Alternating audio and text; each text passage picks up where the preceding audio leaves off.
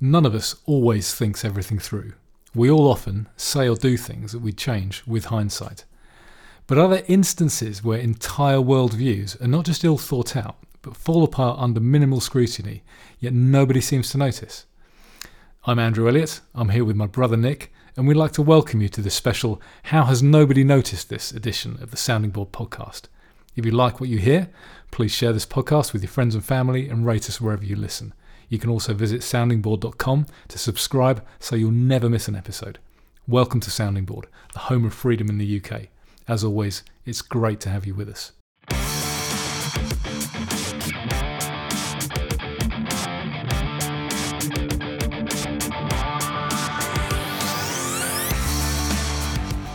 Okay, so take two. It's been so long since we've done this that we even forgot to turn on the microphones. That's how bad this is. Yeah, it's been weeks. Weeks. We did record one that we never got out. The lost masterpiece. Well, it's not really lost. We could release it. We could release it. It's a little bit old now. Wasn't it like a couple of hours? It was a good 2 hours because I was feeling really. I was in like a dark place, and I didn't want to podcast, and didn't go to the gym. I was feeling generally quite low about everything. Not personal stuff, just where the world was. And then I worked out the day after, listened to some rocking tunes in the gym, and I was feeling much better. But you were like, no, don't lose it completely. We want to kind of harness the darkness, harness that, and kind of just talk it through, which we did, and it kind of felt much better afterwards. But then we've not had a chance to write an intro or anything. We didn't write an intro, didn't write a blurb. I had a horrific week at work after that, so I didn't really have any time. And I was applying for jobs in my spare time because it was that bad. Looking around for work, that kind of stuff. And our elderly aunt has just moved into a retirement community, so I've had to do a lot of kind of moving and kind of building things, putting curtain rails up and building cabinets and all that kind of stuff and making sure she's okay. So we kind of did that last week, and it's just been one thing. My wife had an operation 4 weeks ago and still can't walk. So, I mean, look, your wife is a wheelchair user. I know you. I think I can trump you on the wife that can't walk front. Totally. But as we were talking earlier, there's something about it being temporary that means you don't make the adaptations to your house or to your way of living. So we're just kind of trying to make do. Well, to be fair, I think my wife's more mobile than yours at the moment because at least mine has a wheelchair. We live in a bungalow. Yes. We've got all the adaptations. So as much as she's extremely disabled, she can do stuff. Whereas yours it's like can't do a thing. That's awful. So been a bit busy, but we're back now. Yeah. It's not for want of, or for the want of, wanting just to, I would love to have the time and. Well, it's look. I certainly I decompress when we talk. Yeah, sure. This is a good process to go through. And there've been moments where I've been like, I could say that on the podcast. I want to talk to Andy about that, and then it doesn't happen, and then you forget about it, and that's the problem. But apologies to our regular listeners if you're still with us. Actually, so I get emails with various alerts of where we are in the podcast charts. Right. And we are, even throughout this period, even throughout this brief hiatus, we are consistently in the top 10 million at around 100 in the Albanian politics charts. Nice. So I think we've got at least one Albanian listener or someone with an Albanian VPN that is regularly listening to us. I was just having to think there and trying to think whether I had inadvertently changed my VPN to Albania to listen to the podcast. Are you our Albanian listener? I'm not. I've never used Albania. Although, okay, top sounding board tip. Yeah. Okay. It's not. You don't need to do this all the time, but as you know, it's June. Okay. And you will be inundated with Pride advertising. I wish there was something that could turn off the changes of all the logos on the apps on your phone. That's what drives me. You can't get rid of them from your phone. They just suddenly they're So all I rainbows. don't update apps when they Yeah, change that's a good logos. idea. I just kind of pick the ones that update because and this is to be honest, I don't do, and this is not just a pride thing. This is just if apps update their logos anyway, I will until they stop working. Because I have a whole bunch of apps that I know, and I can just look at my phone and just my Changing eye goes icons to the app. It's so disruptive. And if they change the icon, it just screws with me, and I don't need to be screwed with when I'm just flicking around on my phone. Yeah. So I just don't update them. But one thing you can do which is I did on June the 1st. For a start, on Twitter and stuff, you just mute words like pride and that kind of thing. Can you set up You can set up, you can mute specific words. So that your feed doesn't then So your show. feed will just mute everything. So if someone tweets pride or whatever, it can be anything. Okay. I've muted election stuff in the Brexit. past. All that kind of stuff. Mute Brexit, mute Trump, mute Yeah. Clinton, all this kind of stuff. So you can do that. I also, on June the 1st, changed my VPN to the United Arab Emirates. So all the advertising you get on Twitter, advertising you get pop-ups and stuff, there's none of it. You just because obviously they don't want to. They're not going to be marketing rainbow flags to people in places where Saudi Arabia and homosexuality places is illegal. Yeah. So it's a surefire way of getting rid of all that. So that's a top tip. Go to Proton VPN, change it to UAE, and you're fine. Or at least a lot of it is blocked. Other VPNs are available. That's my one of choice, though. Yes, and I'm Proton as well. So I wanted to talk today about thinking things through, or rather, how lots of groups of people, and this is going to be probably a bit more left bashing. I know we've had 2 years of right bashing people on the right. This is more people on the left about not thinking things through. And specific examples. Are you talking about consequences? No, I'm talking about it's. In fact, it's not just that the left doesn't think things through. It's that nobody else seems to pick up on these things as well. Right. Okay, so it's almost like they can get away with it. So I've got 3 examples. You probably want to talk about all of these, but I'll go through them and then we'll perhaps circle back. I'm not trying to be funny, but some of these things are a bit amusing. Okay. And you just can't help but think it's just you'll know as soon as I talk about them. So okay? I'm gonna be aware of some of these things. Oh, for sure. Right. Okay. Again, you might think, yeah. And some of these things are cultural. So there are things that. So the first one, Me Too. Do you remember the whole Me Too? Hashtag Me Too. Okay, so if you're on Twitter, you know what a hashtag is. Yeah. And people will say hashtag Me Too or hash Me Too in like real life when they're talking about it or when they're reading out tweets. I like to put my thumbs up and say Nick likes this in real life. If you're on Twitter, you understand what that is.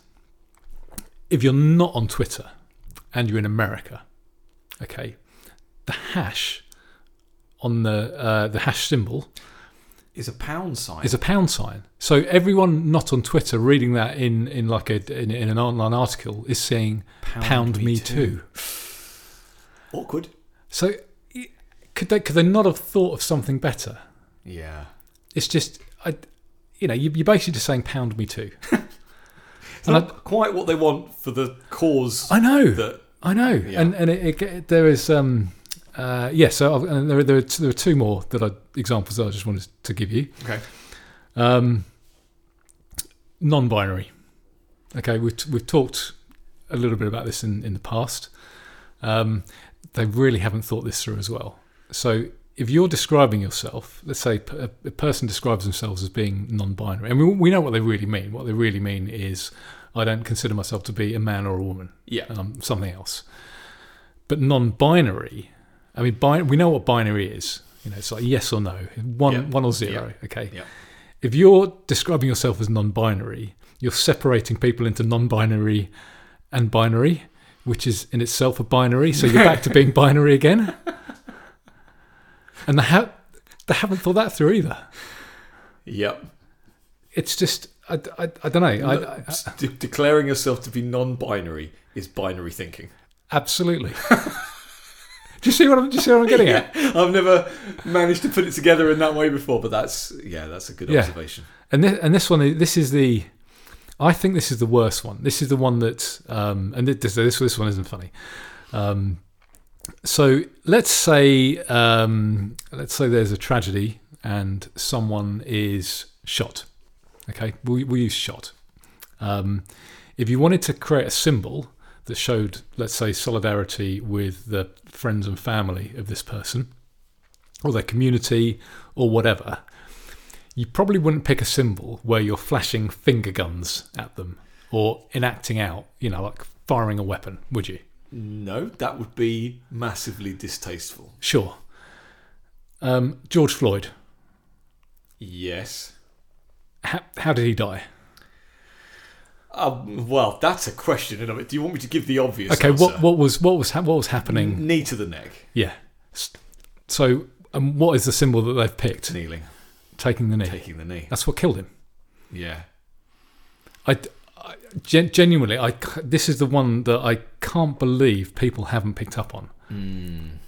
You've got the whole world going around doing the motion that killed him.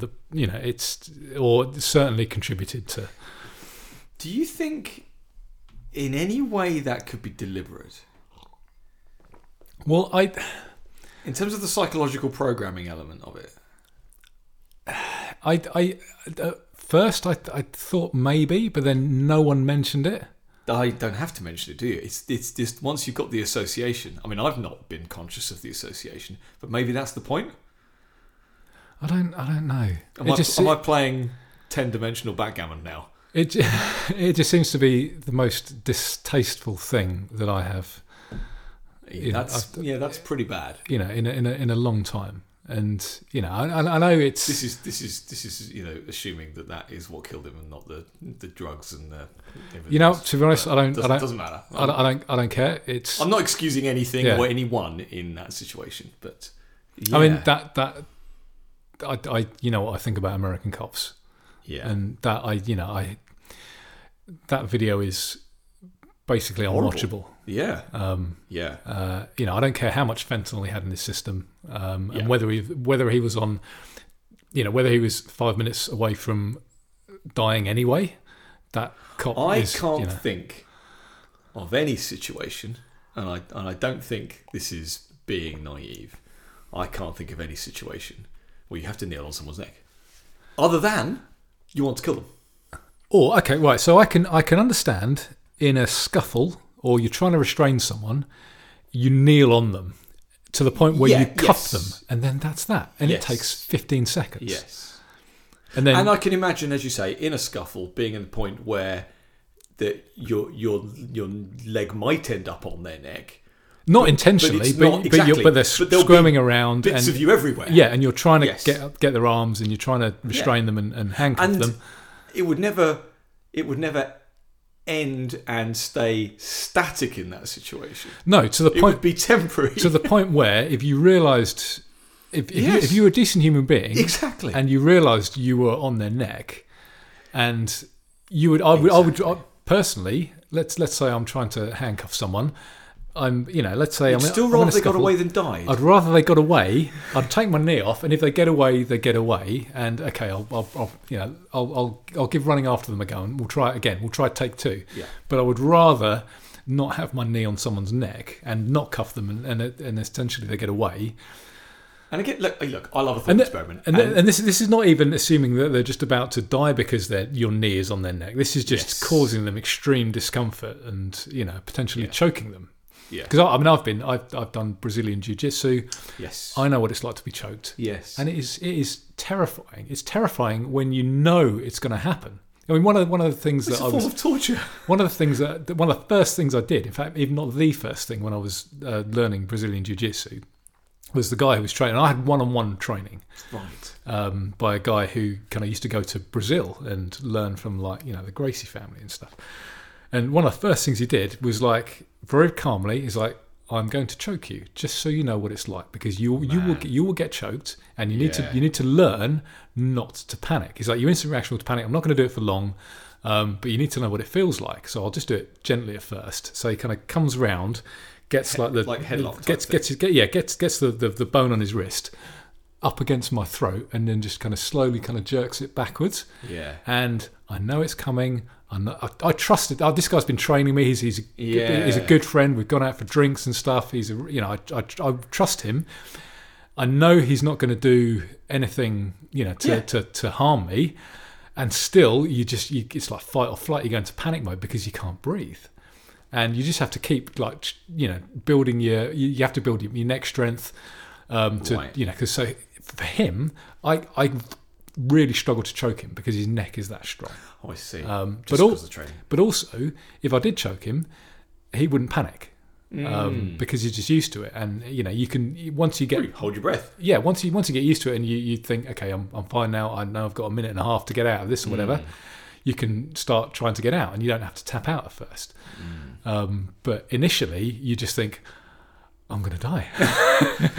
And it's awful. It's an awful experience. And then after a while, it's like, you know what? I'm getting choked now. It's not so bad. Can I get out of it? Okay, I can't get out, so I'll tap out. Yeah. It's only things like if you get in like an arm or a leg bar, and somebody gets you in a position where they could break your arm or break your leg. I was always really good at arm bars, so I'll get someone in like a position where I'm holding you there. I'm not going to do anything, but we both know that I could break your arm if I wanted to. And then you just tap out at that point because there's no point. Yeah.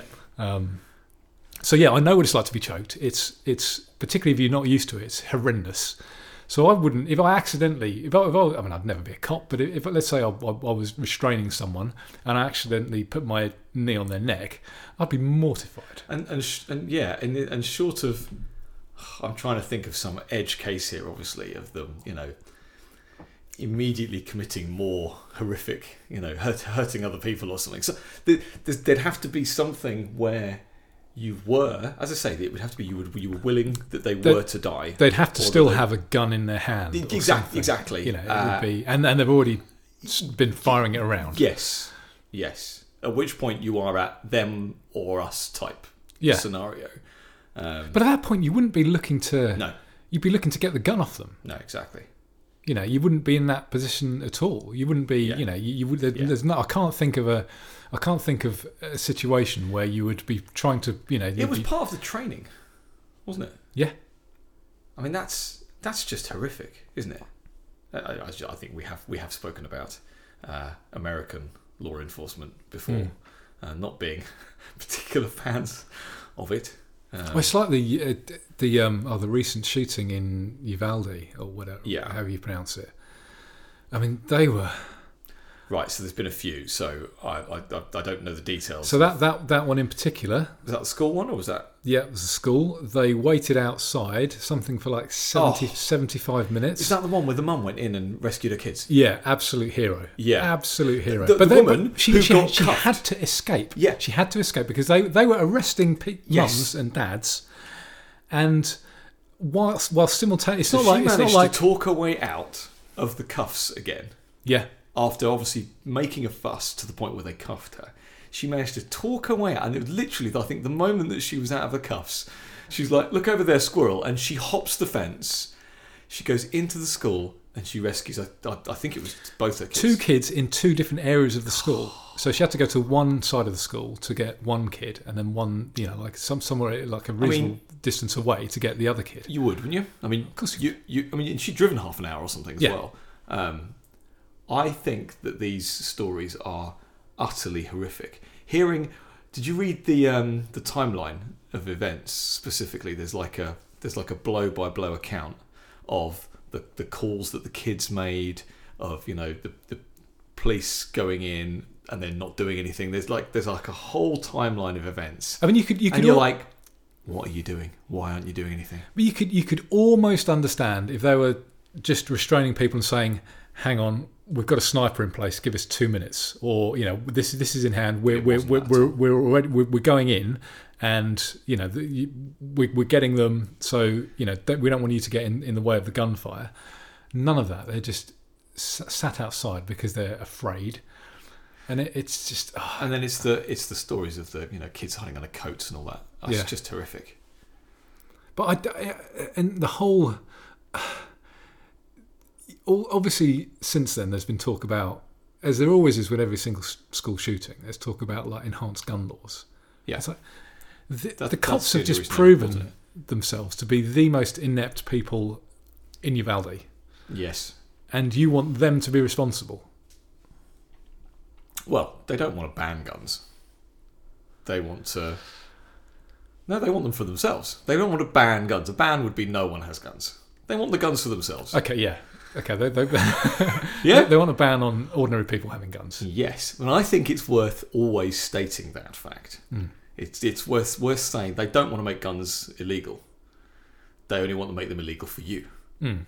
And you do have to turn it into an us-them. They are massively pro-gun. They're massively pro-gun. Exactly. And that's... I like having that conversation with Brits. Because the exemptions that they're talking about, there are exemptions in all these bills, aren't there? Like private security, because of course they all have private security. It's not even just the cops. Yes. There's an exemption for the police, there's an exemption for private security. I'm wondering if there's a loophole where everyone just becomes private security. Or like, I'll become your private security, you become mine. Yeah. Yeah, that would work. I am my own private security. Yeah. I always find the gun issue an interesting one to talk to with Brits specifically, because these are always American stories, and you don't hear about anyone else. Look, I've seen a lot of statistics. I can't quote you anything right now, but I know that gun crime in America is not the worst by any stretch of the imagination. Yeah, and gun crime is I don't like talking about just gun crime either. Because it's a violent crime. Violent crime in America is actually far less than it is in London, for example, where there are no guns and people are getting stabbed left, right, and centre. Yeah. If you look at violent crime in countries where there are no guns, it's always far higher than in countries where there are guns. Because in America, particularly in areas where you can concealed carry, you only need a small percentage of the people to conceal carry, and people don't kick off because this guy might have a gun. And they specifically report on these things. Everything is highlighted by the media in order. I mean, I think they've been trying for decades to take away their guns. I mean, I think that is the general idea behind this, obviously, is that the powers that shouldn't be want America to have no guns because they see that as a barrier to their, technocratic utopia. And it's interesting. I always struggled with gun laws until really quite relatively recently. And the notion that you had your gun to protect yourself from the state is such an odd one to get your head around. I mean, it's not when you're where we are, but to explain that to someone else, to someone to a normie, or even someone that is very much pro-freedom. Most pro-freedom people that espouse the kind of values we want them to, that are still operating in the real world, they don't want people to have guns because guns are bad, aren't they? Guns shoot people and all that. But trying to explain that might stop the bad guys, i.e. the state, from imposing their will on you. I don't know, like a lockdown or something, or some other kind of medical tyranny. I mean, I'm not saying it was foolproof in America, but not every state did it. It's a tough one. I think lots of people obviously just willingly went along with these things. But I bet you a lot of the gun-toting South didn't. Just on principle. Because there's, I think, an awful lot of libertarian sentiment deep in, the deplorable territory. But just even aside from protecting yourself against a tyrannical government, I mean, a great example is Germany taking all the guns away in like the 20s and 30s or whatever. But just being able to defend yourself against another shooter, who obviously does. These people don't care about gun laws. It wasn't the Uvalde one; it was the one before, and I saw someone tweeted a BBC online news story, like the day after, and it was it was a perfectly sound story. I was reading through it. I hardly ever read a BBC News story because this was tweeters like, okay, let's actually read this because it's about someone defending others with their gun, and it was the whole story was about how this woman, and that's great. It's a woman with a gun, okay, in America, had shot 3 guys, but prevented the deaths of another 30 people that were at this event or whatever it was. It wasn't a school, and it was reported as such on the BBC website. Now I'm sure it wasn't a highly promoted story, but those stories aren't promoted.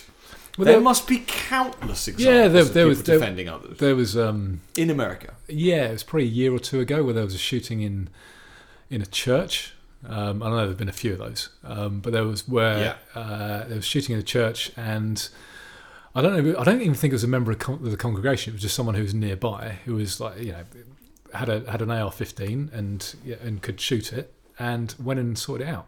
Just took out the shooter, from long range, took him out before he could kill anybody else. Yeah, far quicker than the cops. Yeah, What's wrong with that? This guy literally saved lives and was a hero. Yeah. But again, that just gets brushed aside. Yeah. I mean, did you listen to Matthew McConaughey talking in the White House? Did you see his speech? No, I haven't seen or listened. So he was born in Uvalde, which is why he went. I quite like Matthew McConaughey. Am I going to change my mind again? I think you might change your mind a little bit on this, and I genuinely like him as well. I think he's quite a good actor. I quite like it. But listening to him in interviews and stuff, he's been quite sound. Yeah. In the past, I mean, even with things like he gave a couple of speeches to he's affiliated with a university, isn't he? I can't remember which one. Right. And at the beginning of lockdown, he gave quite a good speech to people, saying that this is out of your control, but the way you handle these situations is you either either kind of make the best out of it or whatever. So he's normally pretty sound.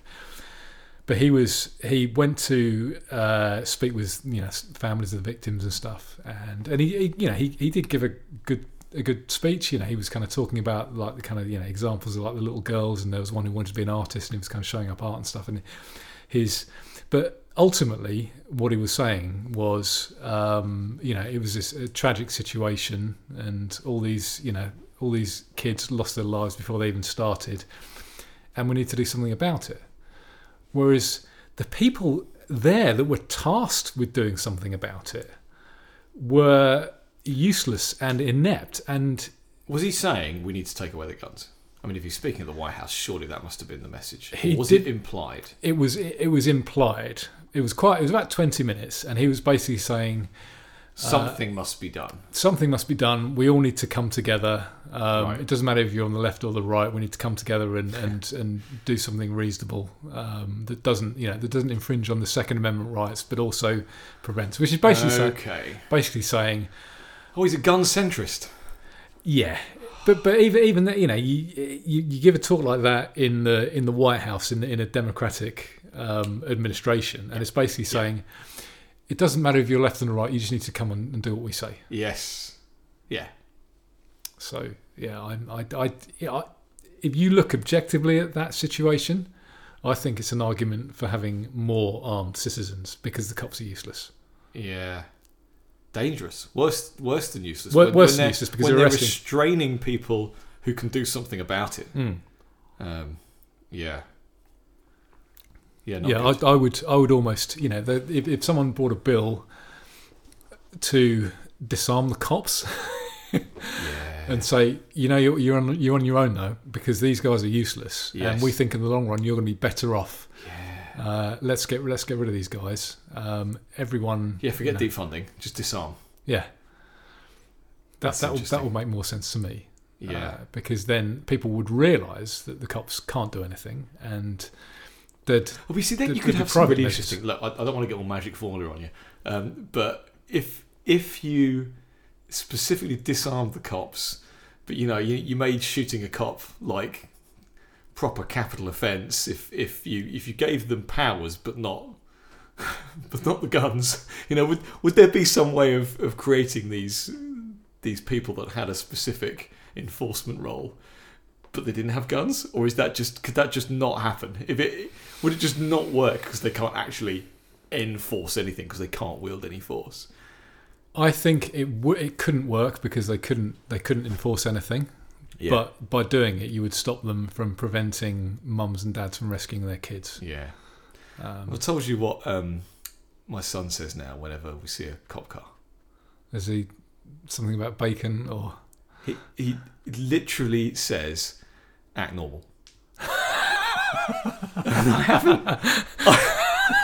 I haven't told him. I haven't told him this. He's not got that from me. Listeners, he's 10, by the way. This is not. He's 10 an years 18-year-old. This is. He's 10 years old, and we're driving along, and he sees a car, and he says, "Act normal." It's hilarious. I've not brought him up to hate the cops, but I have brought him up to understand that empirical evidence. Well, that they can be good and bad. Mm. Yeah. I remember you and I having conversations when we were kids, probably not much older than him, and I remember discussing specifically that almost the best thing in the world is a good cop. There's nothing better than a good cop. But almost the worst thing in the world is a bad cop. Nothing worse than a bad cop. And we were kids having this conversation. We were having these kids after watching American films. Yeah. Probably. But yeah, we would have been not much older than him. Probably 12, 13 maybe. I mean, you might have been his age. I might have been. I remember 12, coming up 13. with that line. There's nothing better than a good cop. There's nothing worse than a bad cop. Yeah. Yeah, absolutely. Do you know what? I'm diverting now, but the segue is my son. Okay. He brought up inflation. Again, he's 10. Okay, I'm not trying to brag here, but he brought up inflation. We were talking about something to do with prices, and he brought up inflation, and I said, "Well, you know, it's not prices rising," and he then just spouts this almost perfect definition of inflation, including and because there's more of it, the price changes. He got into all of it. He basically described what happens to assets if you create money, and supply and demand. Where has he got that from? It was fantastic. Well, I've done the odd chat with him about it, but has he been subscribing to like Per Byland and people like Peter this? Schiff? Yeah.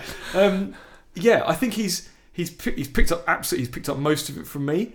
But what I was really surprised at is that he hasn't just been he didn't just parrot back something I said. Sure, he's able to articulate it. He articulated to me in a way that I knew that he understood it, and I was in the car. I was absolutely gobsmacked, and I went, Leo, you are probably the only child in this city, one of the only people, and one of the you're right, not even adults in this country who understands that concept and can communicate it. I reckon 999 people out of 1,000 would define inflation as rising prices. Yeah, probably even more. Possibly, yeah.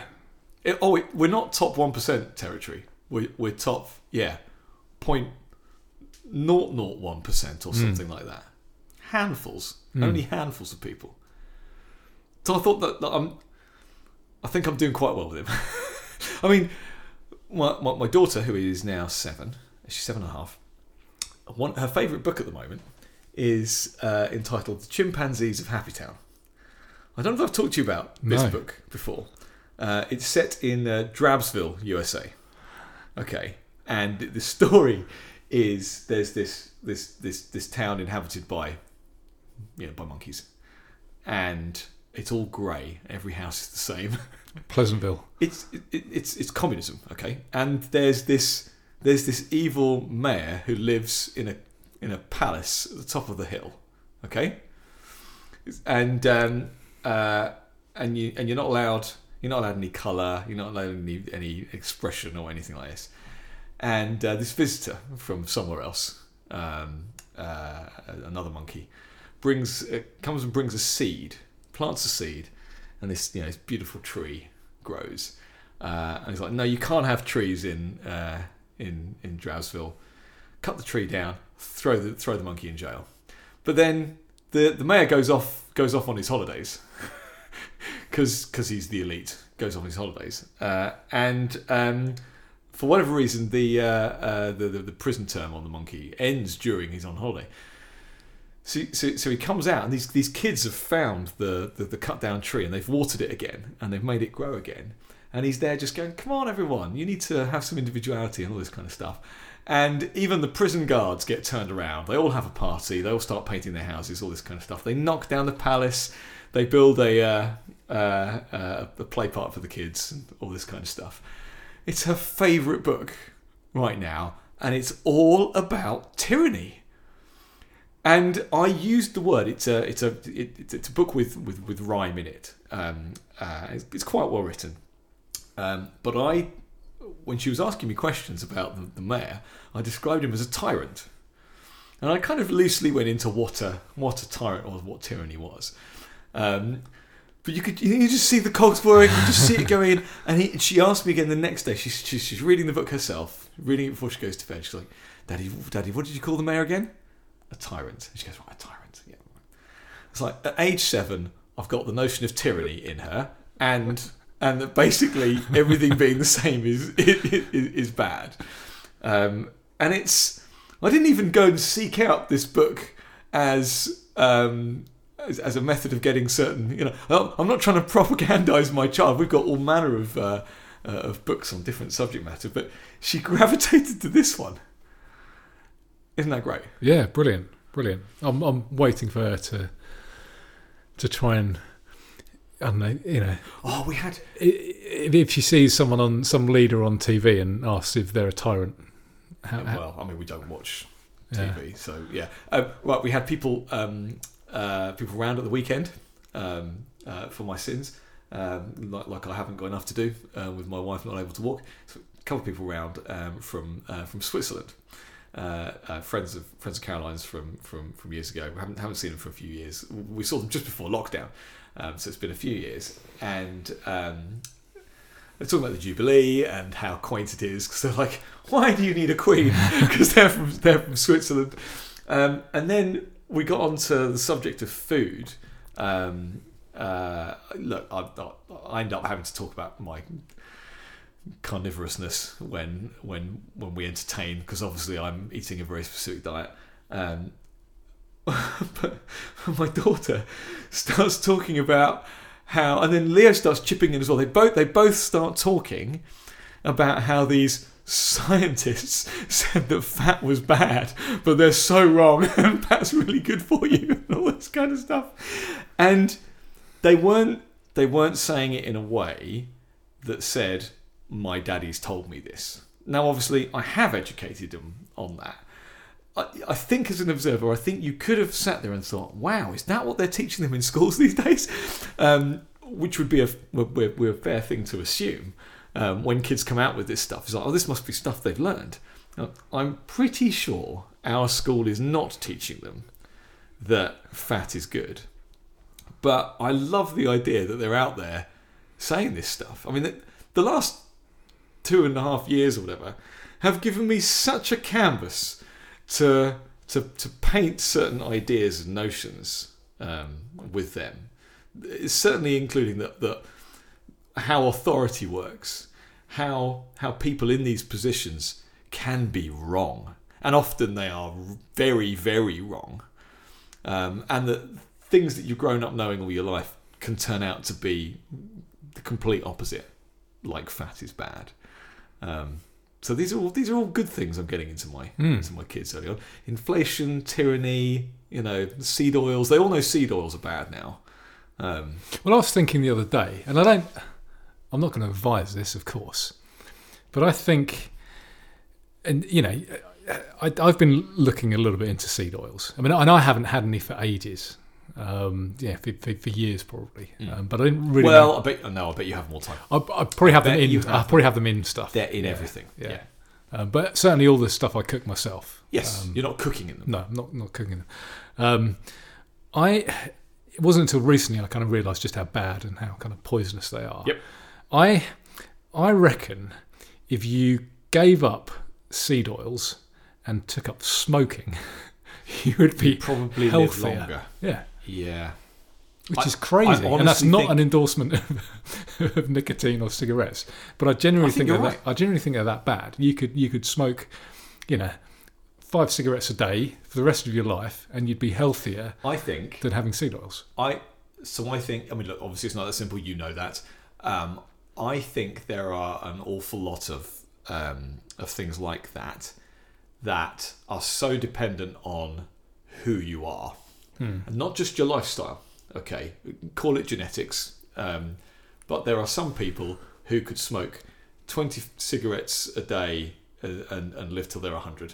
And not get any cancer, and others obviously that will die by age 50. That's not an endorsement or otherwise. And I think the same probably applies to things like seed oils. There will probably be people who will go throughout their entire life, and they could probably be chugging on canola oil every day, and it probably wouldn't harm them. But for the vast majority of people, I think they are really bad. And so I am that guy now. I look at the ingredients on absolutely everything. So we changed years ago now to rapeseed oil specifically, because that's one of the lowest in the Still pretty bad. Oh no. We've gone from that. I'm just saying our first step was changing to rapeseed oil because of there's an acid. There's an acid in there which it's got one of the lowest of all the seed oils, which is one of the things that's like particularly bad. And that was the kind of the gateway drug to not having it at all. I look at the ingredients and everything. We obviously have some exceptions. There's still some exceptions in the house. There's still a lot of stuff that the kids eat. And this is where I feel the most guilty, is feeding the kids stuff, because they're starting out. Like, I'm halfway through my life, roughly speaking. And We're probably on the back line. Exactly. Hopefully. And I'm not sure I want to live. I'm not sure I want to live last until much more than 90 or 100. Jeez. Yeah, exactly. I'm in control of what I do now, so I can see what I can undo. But if I and I didn't know, so I think it's different when you know and you're willingly giving this stuff to your kids, because they have no choice in the matter. So it's changed out my entire outlook on their school dinners, and anything we buy. So there's still some stuff we still have, like chicken in breadcrumbs, the classics, just freezer food stuff. Okay, that has still got this stuff in it that's not particularly good. It's quite processed. But I look at everything now. I spend so long looking at the ingredients of things now and choosing with great care. And you'd be surprised. You can get 2 products. Again, let's just take chicken as an example. Some kind of chicken in a sauce, like a barbecue type thing, whether it's chicken breasts or thighs or something on skewers or whatever, or it's just like a half a chicken or whatever in a tasty sauce, ready to shove in the oven. And you can look at 2 that are made by the same company, the same brand, and they broadly look the same. It's just 2 different shapes, bits of chicken. And you look at one, and it's full of palm oil and shea and guar gum and all this nonsense. And the other one, and it's all just the herbs and the spices in the mix or whatever.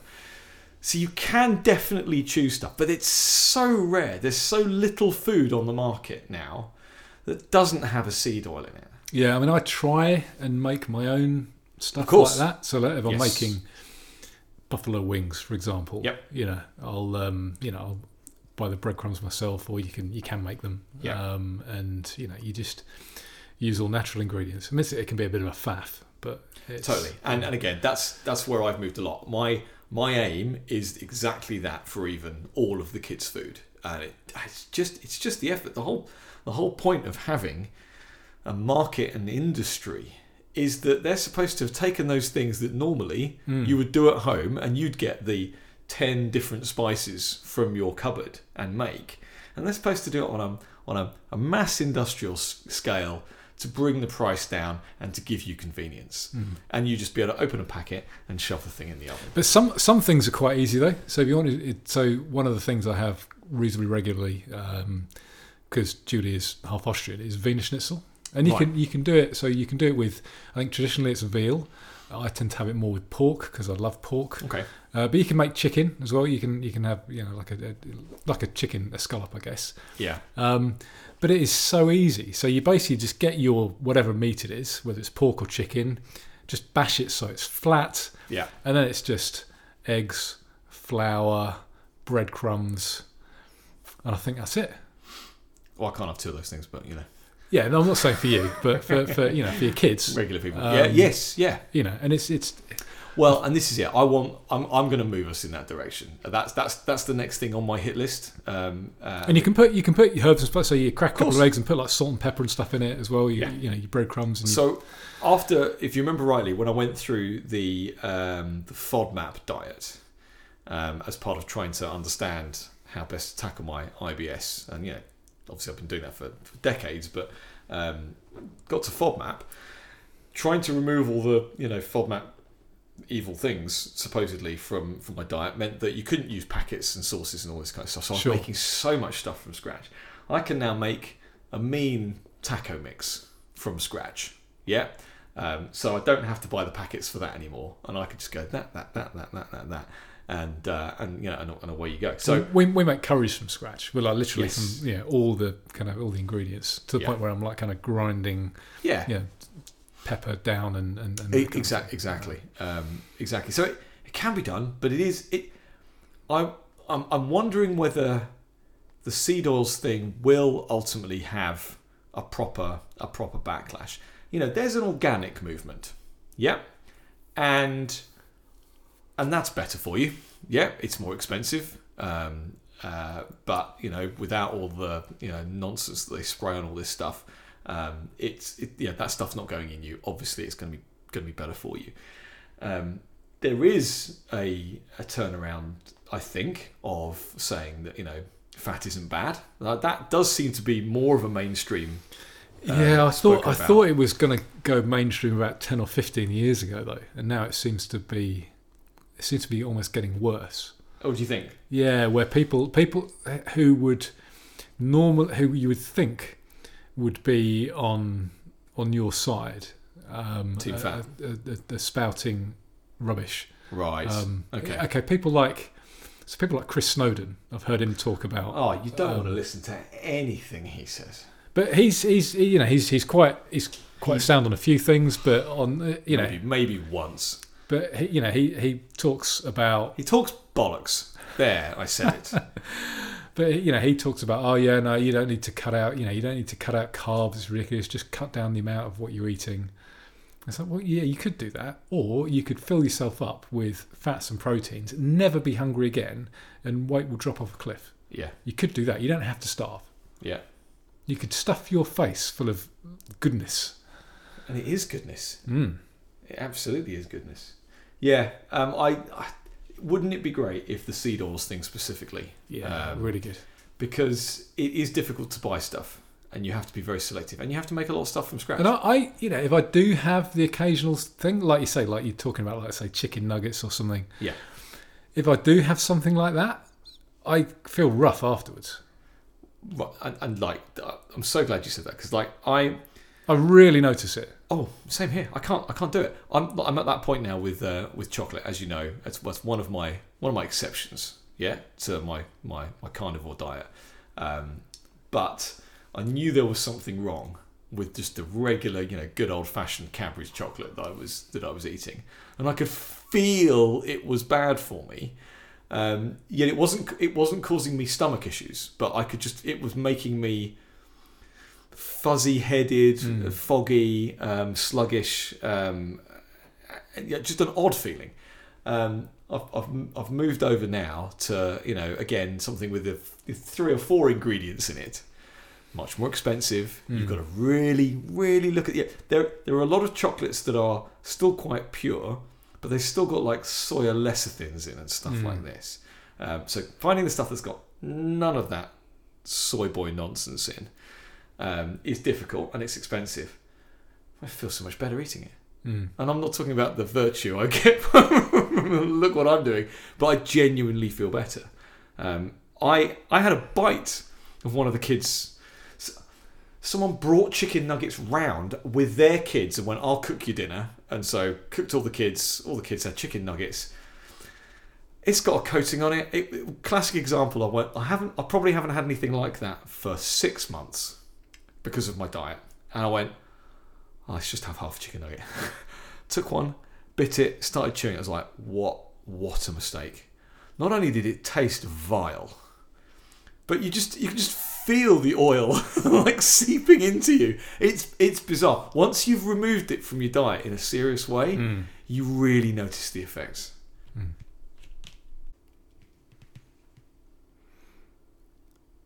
I thought you were going to... I thought you were going to talk and then I was going to interrupt you. Okay. This has worked well. We'll edit this bit out. And go. Okay, so I've got... Did you want to grab a drink while I talk about something else? You look like you're going to... Libertarian drink of choice. Gin? I'm going to go for a gin. Ah, nice. Oh, I might have to join you if you're going for gin. I thought it was going to be scotch, but... No. I've gone a whole weekend without drinking any alcohol at all. I'm not going to say any gin. Oh yeah, including that. I'm trying to cut down because weekends I like to have the odd martini and stuff. But anyway, I wanted to change tack a little bit. So I know this is. I want to talk a little bit about. Thank you, sir. Okay. Going back to COVID, okay, but this is some good news stuff. Okay? Good news. Do you remember? Oh, cheers. Your health, sir. Thank you. Which is this? That Ermine Street. This is the local gin. Ermine Street. Wow. This is from the Nene Valley Spirits. NeneValleySpirits.co.uk. Nice. Not our sponsor, but I would gladly have them as one. Sure. No, it's very, very nice. So do you remember this? And this figure was spouted quite a lot relatively recently. You remember the 5 million people that haven't been vaccinated? Oh, right. Yes. Okay. I mean, there was a big article that Andrew Neil wrote about it's time to punish the 5 million vaccine refuseniks or whatever. You're talking. Oh. I mean, this is over 6 months ago now, aren't you? This is around that time, where all of the news media were coming up with that style of article. But it wasn't just the news media. Patrick Vallance, yes, said it. He said they're all the same bunch of people. So there are 5 million or so people who are eligible for vaccines now who haven't been vaccinated. That's the exact quote from Vallance. Okay. It turns out that also is about 14.5 million people.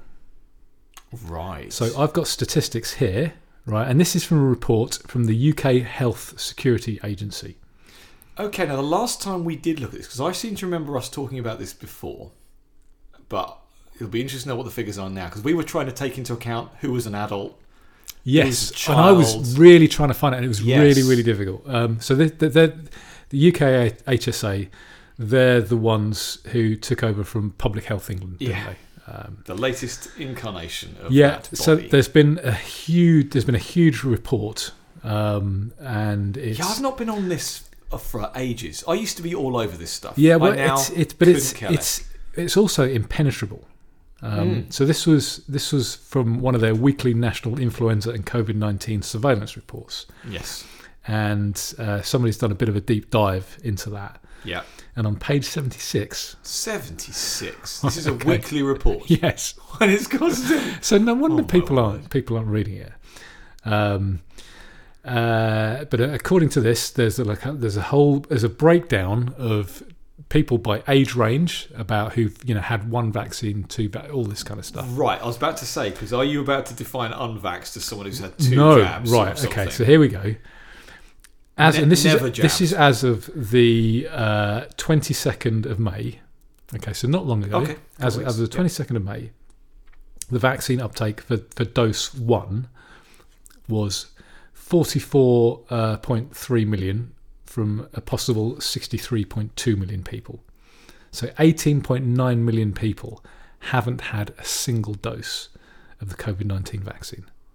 Out of, there's 68 million people in the UK? Well, yeah, but not all are eligible. So out of 63, out of just over 63 million. The eligibility must just be kids. Yeah, presumably kids under 5 or whatever. Yeah.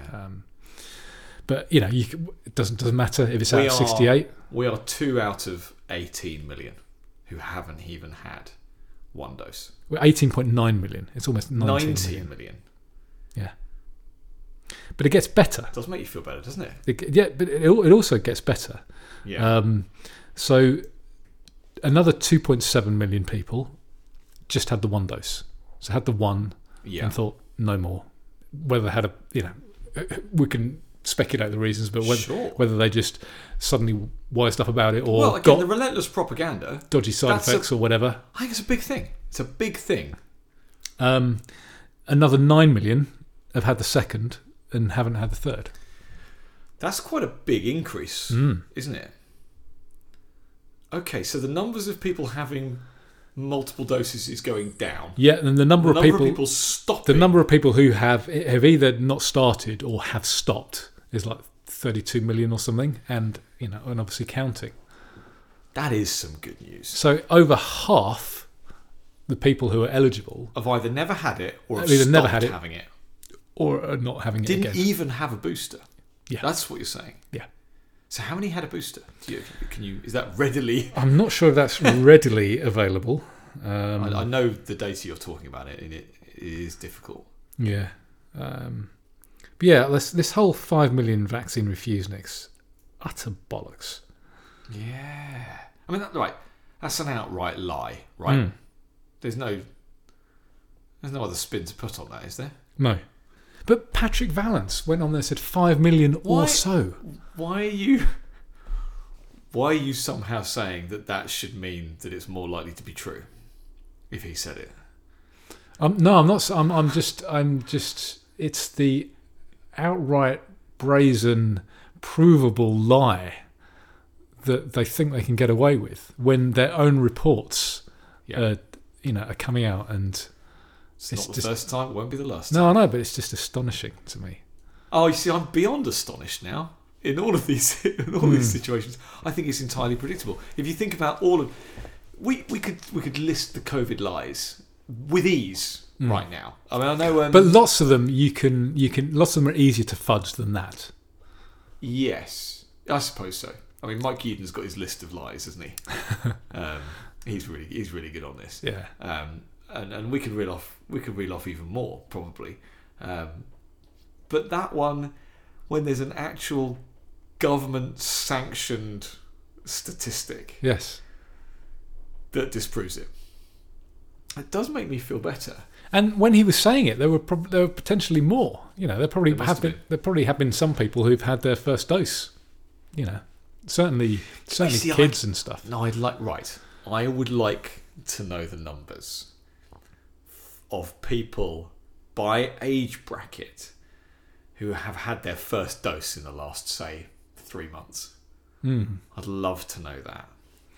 Yeah, I wonder if it's in the report. I mean, I think a lot of people who had their first dose and possibly their second did it either because they wanted to go on holiday, or work, coercion, or were just afraid of losing their jobs. Or got swept up in it. Swept up in that. Yeah. It's mania. It's one of the best descriptions of what happened. It's a form of mania, and they got swept up in it.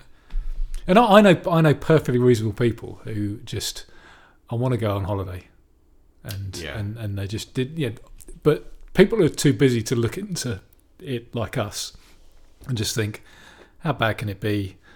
I want to go on holiday. I haven't been on holiday for 2 years, and just had it. I think a lot of people not taking it now. Maybe there's a 1 in a million chance that it'll go wrong, and they'll take those odds. Yes, yeah, for sure. But I think that's a white pill.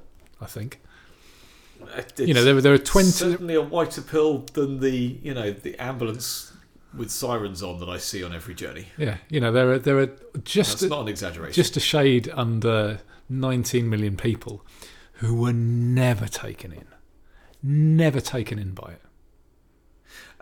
So does that include the people who've had one jab and stopped, or was that the No. You're talking 19 million never jabbed. Never jabbed.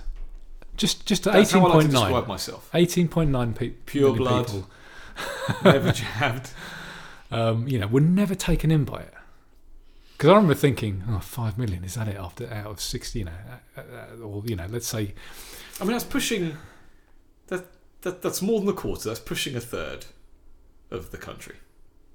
Well, so the people who are eligible, what's this? The people who are eligible, let me try and find the stats again. Well, that was 63, you said. There's 19 out of 63 eligible. Yeah. So it's about a third. Look, I don't wish to put a damper on it, but even it's not a third, it's not a quarter, but 2/3 of people, more than 2/3 of people, were taken in by this. Oh yeah, sheep. I'm not surprised at that. Come on, this is where I turn this around. I love it. Genuinely surprised. I love it. 2/3 of the people are stupid. Call yourself a libertarian? It's not surprise. It's disappointment. It's utter. I'm disappointment. beyond that now. See, I'm beyond astonishment. You're beyond disappointment. Yeah, that's the name of this podcast. Beyond disappointed. And beyond astonished. Beyond disappointed sounds like I'm more than disappointed. But I'm not. No, you're past disappointed. Past disappointed, yeah. Yes, I'm not beyond astonished. How astonished would you have to be? What's the next level of astonishment? Yeah. Yeah. No, I think that's I think that's about right.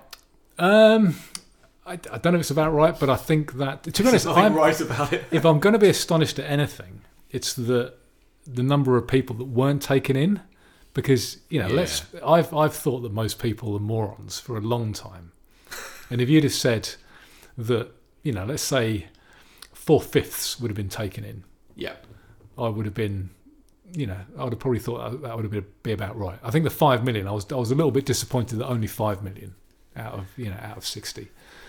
But if somebody said a quarter or a fifth, well, and as I'd have thought that would have been about right. I mean, your whole point is that they have been telling us that you're in such a tiny minority. They've been saying you're in the bottom 5%, basically, which is not true at all. But we've been made to feel that. We've been made to feel like we're in a even tinier percentage than that. Now, I mean, obviously, I flip it around, and I'm quite happy to be in the top 1%. Of many groups, not least of which not being taken in by the tyranny, and actually it turns out that's not a 1% game at all. Now, obviously there are degrees, but it is comforting to know there's a proper chunk of the population. I'm going to tell more people that, because I think, and there's certainly I obviously know people that are also never jabbed. And I know people who are jabbed, but I'm going to be telling the never jabbed that I know that they're not alone. And it actually is much more significant than they think. These are all people that said, like, I can't put words in their mouth, there's 19 million of them.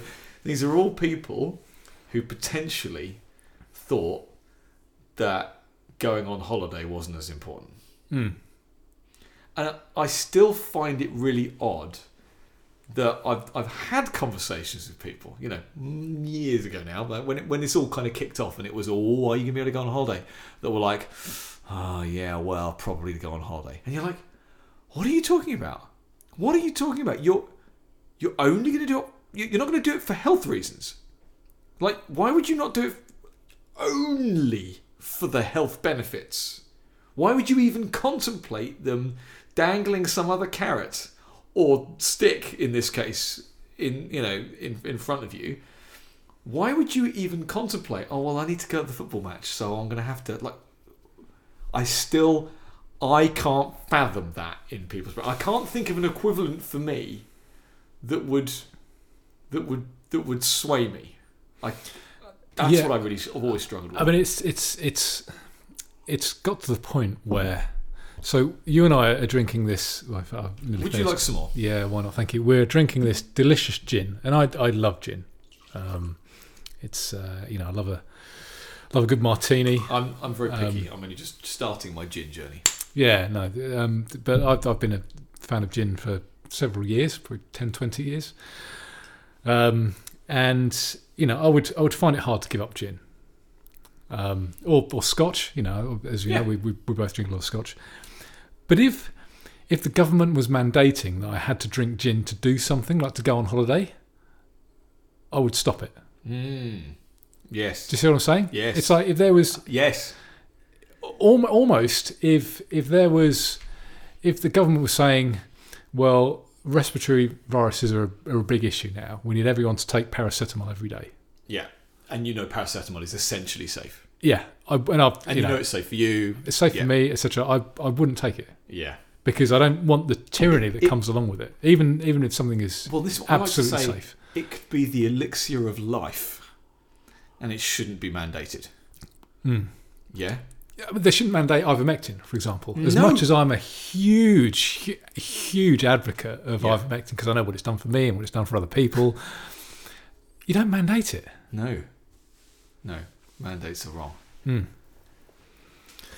I don't want to go down a dark path with this, because this is supposed to be our white-pilled episode. Actually, no, it wasn't supposed to be our white-pilled episode. It's just turned out to be. Yeah. But I don't want to. I just think 20 million people never taken in. It's fantastic. 30 million people not taken in anymore. And to be honest, I don't really care why. I don't care if these 20 million people, whether they didn't do it because they didn't like tyranny, whether they were just sceptical about side effects and thinking, well, these are a bit young, I'll wait a couple of years, and obviously now they're not going to do it. Whether it's because Omicron came along. Whether they just thought, you know what, I'm fit and healthy and I don't need any vaccines for any respiratory viruses. Yeah. Doesn't matter. Yeah. Just under 20 million people have never jabbed, weren't taken on it. That is a huge white pill. So I'm gonna you're gonna like this. I'm gonna pick you up on something you said in the previous podcast. Oh joy. About vaccines. Oh, okay. So we're going back now, probably a year and a half at least. Yeah, I got a lot wrong. No, this is funny. This is funny. You were bang on the money. I just said they wouldn't work. You said they would kill people. I'm like, don't be so stupid. They've gone through trials. How wrong was I? Well, thank you for admitting that. I will always admit when I'm wrong. I always liked your line that you'd wait for Service Pack 1. Yes. Okay. But are you aware that Service Pack 1 is now out? No. There's a vaccine that includes the adjustment for Omicron. Right. Guess whether it works or not. I'm guessing no. Of course it doesn't. Unless by work you mean hurts and maims and kills people. So I think you need to revise your "I'll wait for Service Pack 1" statement, because you ain't taking any of this shit, are you? I've been turned into an entirely an anti-vaxxer. I'm now a genuine anti-vaxxer. Yeah, so I've had all the vaccines until this point that were available in the UK. That were, well, I didn't have any choice in that. I was giving them as kids or whatever. But I am now not gonna have my kids have any more. Well, I think I was guilty of just saying a soundbite. Because it was funny. In my heart of hearts, yep, I wouldn't have touched fucking Windows with a barge pole. and I Service Pack 1 or not. And I wouldn't have done when I said that. I've been using Linux for years. Yeah. And I have I use Windows because I have a work laptop that's Windows. Of course. But it has none of my personal shit on it. Yeah. And I only use it for a job. macOS isn't too bad because it's like Unix based. It's miles better than Windows. But Linux is our listener can't see the faces I'm pulling. So, you would prefer Windows to macOS? No. Right. But I'm not in least worst territory here. if I had to choose between, so sometimes I've worked places and they're like, do you want a Mac or do you want Windows? It's Mac. Labour or Conservative? Nah, it's not that bad. Honestly, the Unix back end of macOS is far superior to Windows, and the privacy is better. And also, anyway, I'm not going to argue with you. But anyway, Linux is the operating system of choice. King. So I was just it's I was guilty of doing a soundbite, which Now's not the time for soundbites. but we have the hand of history on our shoulders. Yeah. So I did want to pull you off on that, only because I've been saying for ages, why have they not updated them yet? And I considered it to be part of the sinister nature of all of this, that they wanted to keep I don't even like using the term.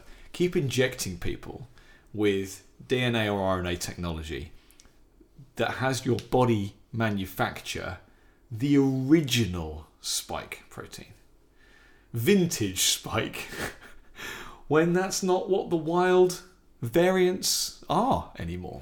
Why would you do that? It's the only bit not the only bit, but it's the bit that changes first. Yeah. So when I know we've gone over this, but when coronaviruses mutate, they mutate via the spike protein. I'm in danger of starting a massive rant on this, and I feel like it's been a while. I feel like at least every month you and I need to do a what do we know type podcast, and I've done them before where I've listed everything. But I'm just going to say this out loud one more time. It's not going to take long, okay? But they made it. They released it. Are we talking about vaccines or are we talking about the virus? Does it matter? It's all of it. The whole point is this was done against the human race. All of it. The measures are against the human race. The virus was engineered against the human race, and so was the putative cure. All deliberate, all against us. And that's fact. That's truth. I can't get away from it. I know. I think if you keep remembering, you end up in a dark place, and I think that's. If I couldn't laugh at it, I would cry. And it is gallows humour, because I know it's in the overall scheme of things, it's not funny. But I just the cure is worse than the disease. It's like it. No, there's too much sinister about it. But no. We're gonna end this white build. Listeners, you are one of 20 or 30 million if you're in the UK. If you're our Albanian listener, we might have to look up the Albanian statistics in order to find out whether or not they have been less taken in. Well, so we did. I did a lot of research around Ceausescu, and we had a huge spike. We did. In Romanian listeners. Yeah. Albania was one of the worst, places in the world for communism. Yeah. So maybe we should do one on Albania. Better get reading. Yeah. I know nothing about Albania, but yet we're 100 in the politics chart. Yeah. Well, let's change that. Let's change that. Well, you want to get higher in the politics charts of Albania? Yeah, and I need to learn more about these evil dictators like Ceausescu and Enver Hoxha and all these brutes. Because people will Biden. you won't learn. People unless people live through it like we did. No, this is good. You're absolutely right. I need now to take my 7-year-old daughter on the journey of understanding that these tyrants existed, that a lot of them existed within my lifetime, and to explain these are countries we can go and visit. Well, hopefully. So this wasn't something I was ever going to ask you specifically on a podcast, but I might as well now. I think Leo is certainly the right age. Yeah. Do you fancy going to Bletchley Park? Oh, absolutely. Have you taken the kids? I've never taken the kids. I know you brought back that lovely leaflet. Fantastic! It is such a great day out. Yeah. So I think we should go to. We should go to Bletchley Park. My biggest issue with anything World War related is that I'm so far down various rabbit holes that I'm not sure what to believe anymore about, or how to explain them to my children anymore. I don't think it's as simple as saying, well, they were the bad guys, so we all got together, and it's so not that simple anymore.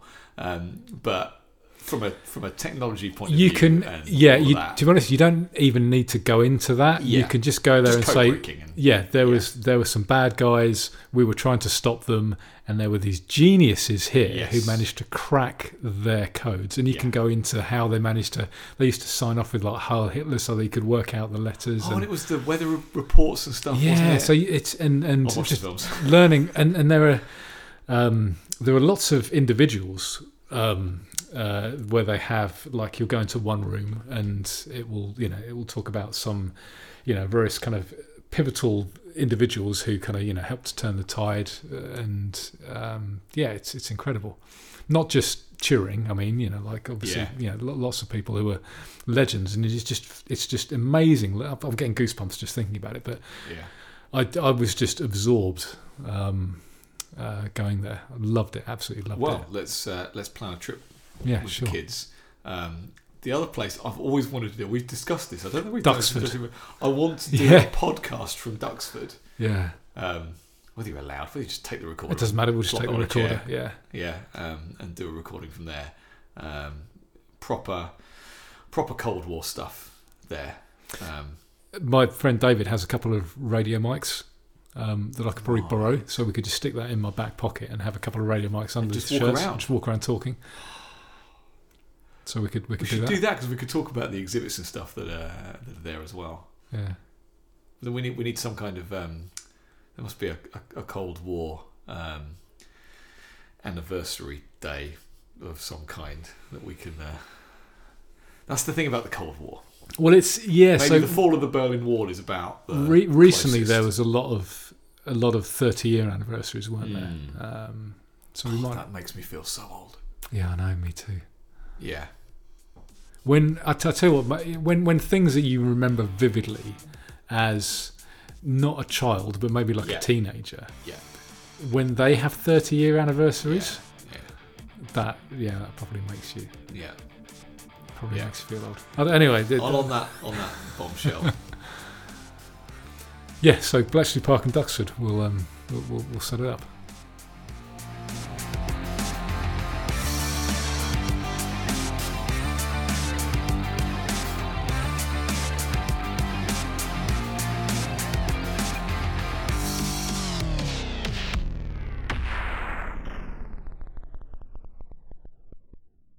If you've enjoyed this edition of Sounding Board, make sure you subscribe on your favourite podcast platform and visit soundingboard.com to see all our audio recordings, videos and blogs. We don't want your money, but you can support Sounding Board by giving us a great review and sharing us with the people you know. If you have an idea for a topic of conversation, why not join us in our Telegram channel at t.me/soundingboard. See you next time.